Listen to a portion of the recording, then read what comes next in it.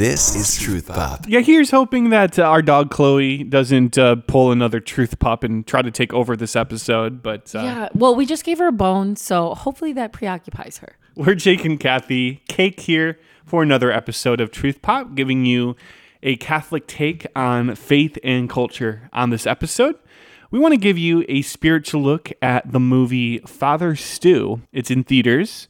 Maybe you had the chance to see it. Just a forewarning, there are going to be some spoilers in the movie. Hoping not to spill too many beans, but some beans might be spilled just because of the nature of the conversation. We're going to talk about the theme of conversion. You might want to see it. If you haven't already seen this movie and you're interested in seeing it, I would say see it first before you listen to this podcast, because we don't want to give it all away. And it's also a movie that we think is worth supporting. So go ahead and see it, check back, and you can hear our review in this episode. So we'll get to that in just a few minutes. First, giving you a quick tweet of the week. It's the tweet of the week. Hashtag classic. On Truth Pop. Everyone is talking about Elon Musk because, well, he's pretty rich. He's pretty famous. So we're going to talk about Elon Musk. I thought his tweet was funny when he retweeted himself saying, now I'm going to buy out McDonald's so that all of their ice cream machines are fixed and working. And then he retweeted it saying, actually, some miracles can't happen. So something along the lines of that. I thought it was funny. And so you want my opinion? I think the whole Elon Musk buying Twitter thing I think it's a good thing. I think that there are some who are skeptical about Elon, and they don't exactly think that he is everything that, he claims to be. They're skeptical that, some are thinking, he's going to allow pretty much anything to happen on Twitter now. But others are hopeful that he's going to allow free speech. And I think that that's a good thing. The more free speech, the better. I like that Elon has said that he wants Twitter to be a politically neutral place. So he's just hoping that free speech can be there, that both sides can respect each other. And yeah, Twitter has been kind of a toxic place in the past. So just here's hoping that he can clean it up a little bit. But Kathy, I think that it is worth mentioning that Elon is not a savior. Only Jesus is our savior. So it seems like there's so much talk and chatter about Elon, and some people have been so fed up with the state of Twitter and social media that they're almost thinking that one guy can solve everything. And I don't want to put words into people's mouths or anything like that, because I don't think most people think that. But maybe it's just kind of a common mistake that we make subconsciously when we have so much hope in someone or something other than Christ. So let's not let that be our outcome. We just, pray for Elon. He seems like a good dude, very smart. But he's got his issues just like anyone else. So we pray for him in our celebrity prayer circle. And we hope that, maybe he can make some good changes to Twitter. It's kind of cool to see some people jumping back on the platform now. And maybe we'll get back on Twitter too, because Truth Pop hasn't really been tweeting or anything like that. Do you have any thoughts about that or anything? None. Okay. Well, that was the best tweet ever, Kathy. Hashtag none. That's good. That's good. So let's get into the movie Father Stu. It's time for this week's Truth Pop Pick of the Week. This is Truth Pop. So the basic plot of the movie, it's a real-life story about a priest. His name's Stuart Long. Stuart's a guy who grew up in Montana, and his family grew up agnostic because he lost his brother through a serious accident. So Stuart and his parents for a long time were really angry at God. And the movie, I think, portrays that anger fairly well. One thing I'm going to say right off the bat, because many people believe this, the movie can have some grittiness to it. There is a lot of foul language. There's certainly a lot of instances where there's uncomfortable dialogue going on. Mark Wahlberg, who plays the character of Father Stu, said that he wanted to just accurately portray the real hardship and the real anger that Stuart was going through in his life. So he's trying to find his purpose, right? He's boxing for a while. He's then moving to LA because he wants to be an actor. And none of these things are really panning out. He meets this girl. He finds out that she's Catholic. And so he starts going to church just so he can see her. And yeah, she's pretty devout, and she's kind of unsure about what this guy's intentions really are. throughout this whole process, he is kind of going through the motions. He gets baptized just for this girl until one day he gets into a serious car accident and he actually sees a vision of Mary, our Blessed Mother. And that's when things start to turn around, and afterwards he feels called to the Catholic priesthood. There's a lot of things standing in his way, though, where a serious illness, Kathy, you remember the exact name of the illness? Yeah, it's called inclusion body myositis. Yeah, it's something similar to ALS, where he has a lot of weakness in his muscles, and that forces him to have to drop out of seminary. He's frustrated because he wants to be a priest, but he feels like this illness is going to take him away from that. But you'll see, the final ending has a lot of hope and redemption to it. Just completely along the way, there's this conversion that Father Stu goes through in his own life, where he really starts to understand not only his brokenness, but also just the way that he's meant for more than he realized. And God's able to take a lot of that anger and a lot of that hurt away from him. And he's really able to surrender his desire to be a priest and give that to God. God really guides him through that process. So what did you like about the movie, babe? I really liked how after that initial accident he was in, after he saw that vision of Mary, he described feeling so loved, a love he's never felt before. And he started to go through a true conversion, and his heart truly started to soften and change. And then he even went through an even deeper conversion after he was diagnosed with that progressive muscle weakness illness. And it was kind of like a slower conversion, but you could just see his transformation. Like, even after his first conversion, he still swore a lot. He was still kind of gritty, like you were saying, Jake, but like you could just tell his heart was softening the more he suffered. And there was at one point he was trying to get off of the toilet and he fell, and that broke my heart. And then his dad, who he had a very difficult relationship with, went and helped him up. And it was just such a beautiful moment of that redeeming moment of that father helping his son, because he was never there for him before, and now he was there for him. And his impact, he actually had an impact on his dad, on his mom and dad. They were completely against the faith. They hated God, essentially.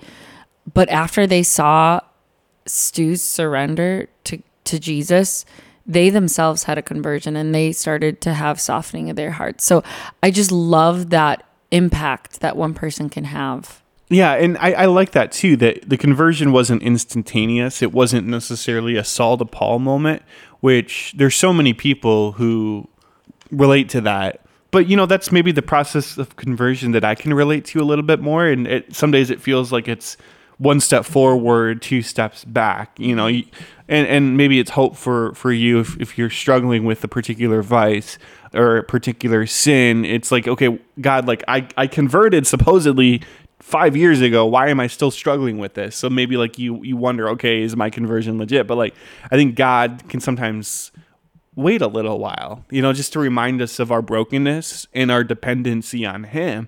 And that, God doesn't always make conversion a thing that happens right away. Yeah. I liked how the movie showed Father Stu going to confession a lot. He went to the Sacrament of Reconciliation, and at first he wasn't taking it seriously, but you could see a little bit of the progression as he continued to go into that confessional, and the priest really worked on him and challenged him and called him out on some things. Because, frankly, Stu was using some very coarse language in the confessional.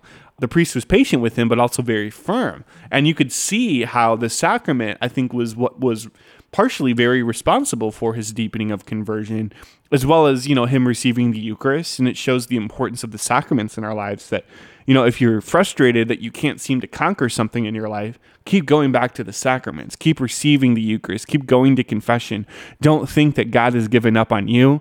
You can't give up on yourself, because as you saw with Father Stu, that moment of redemption was just so worth it. It was like, like this beautiful symphony that God was writing. And there were some slower parts. There were some harsh tones. There were some striking chords throughout the movie, but at the very end, it was just this grand finish to the symphony that like was just so beautiful.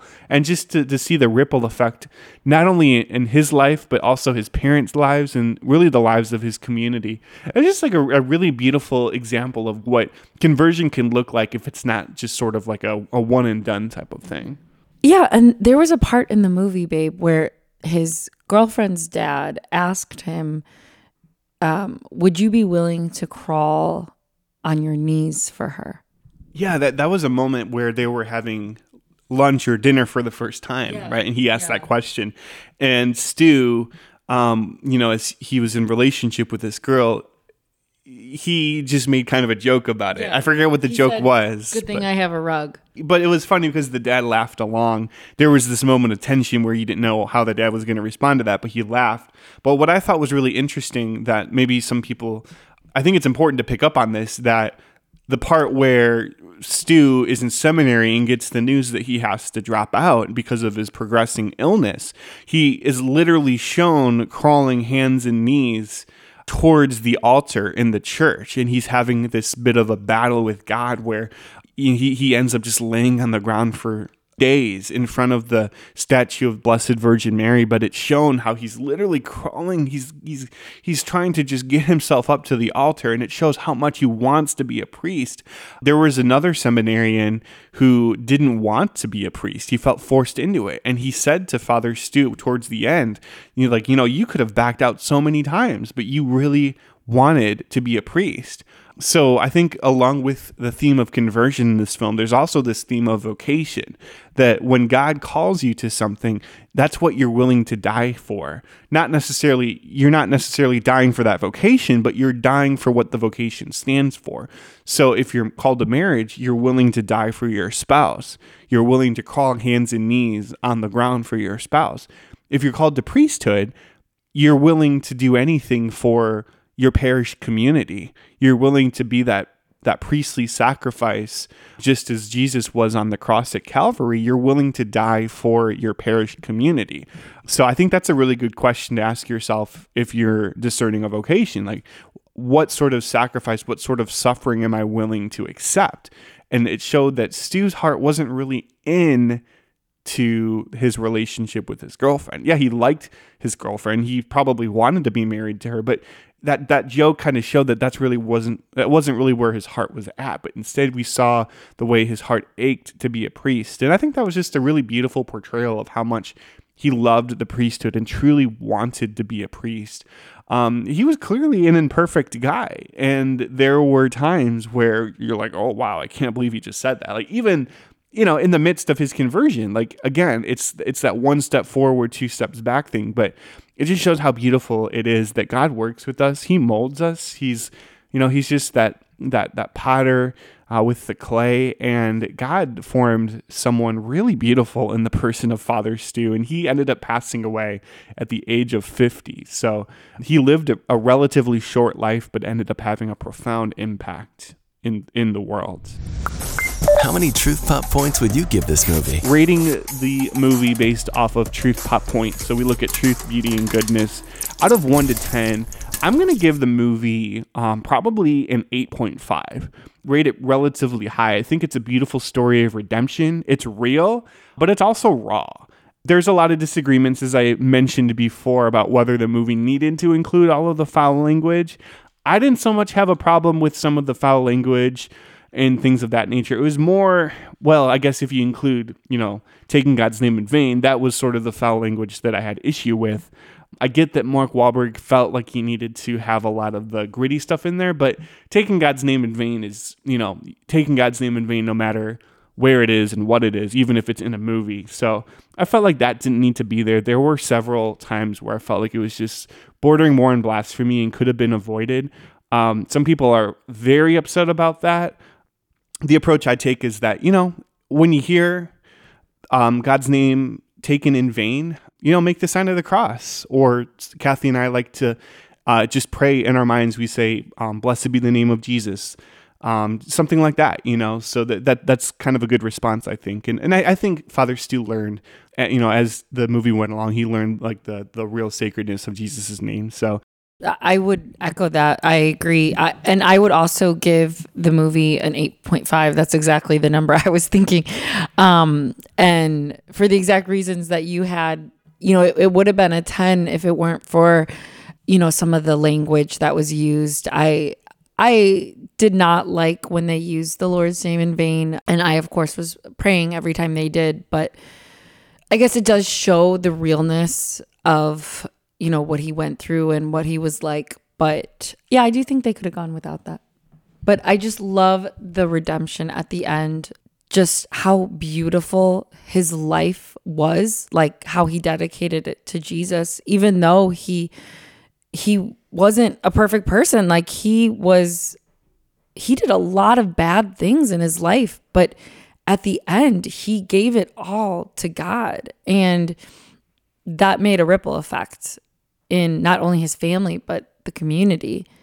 So talking about the movie Father Stu, love to hear your opinion about it as well. So feel free to connect with us on Truth Pop socials, Facebook, if you want to chat there. Like I said, maybe we'll get back on Twitter eventually. Hashtag thanks Elon there. But I'd like your opinion about the movie just to get your take on it. It's a reminder for us to pray. Let's pray for those who haven't converted to the Catholic faith yet, who don't know Jesus. I know several people in my life. Kathy has many people in her life that we pray for, and it's never worth giving up hope for them, because sometimes the people who end up having that profound conversion make the strongest disciples of Christ down the road. So just as St. Paul did, right, when he turned his life over to Christ. So just keep praying conversion for those people in your life. Don't give up hope. Never give up hope. If there's one prayer that I would suggest praying, it's the prayer that Jesus gave to St. Faustina, and it's included in the Divine Mercy Chaplet. Jesus said to St. Faustina, praying this prayer every day, he will never deny a soul's conversion. And that really puts it into perspective, because, of course, Jesus wants that person to convert more than we do. Conversion, as Jesus said to St. Faustina, is the one prayer he will always answer. The thing is, it doesn't always mean he's going to answer it right away. Sometimes a person will convert on their deathbed. We as Catholics believe that Jesus gives them a second chance. That's all about divine mercy. So here's that prayer. If you want to write this down, I'd suggest praying it 3 times a day. I try to just pray it for those people in my life that I'm praying for. It goes like this. O blood and water, which gush forth from the heart of Jesus as a fount of mercy for us, I trust in you. So if you say that 3 times, again, it's not magic, obviously. It's not superstitious. This is just a prayer of love and conversion. Just as Jesus said on the cross, Father, forgive them. They know not what they do. And he said to the criminal on the cross next to him, he said, today you will be with me in paradise. And this dude was a criminal. And yet at the final moment, Jesus gave this criminal a second chance. So always have that faith, always have that hope of conversion, that Jesus is working on that soul, even when it doesn't seem like it. He's at work. This is Truth Pop.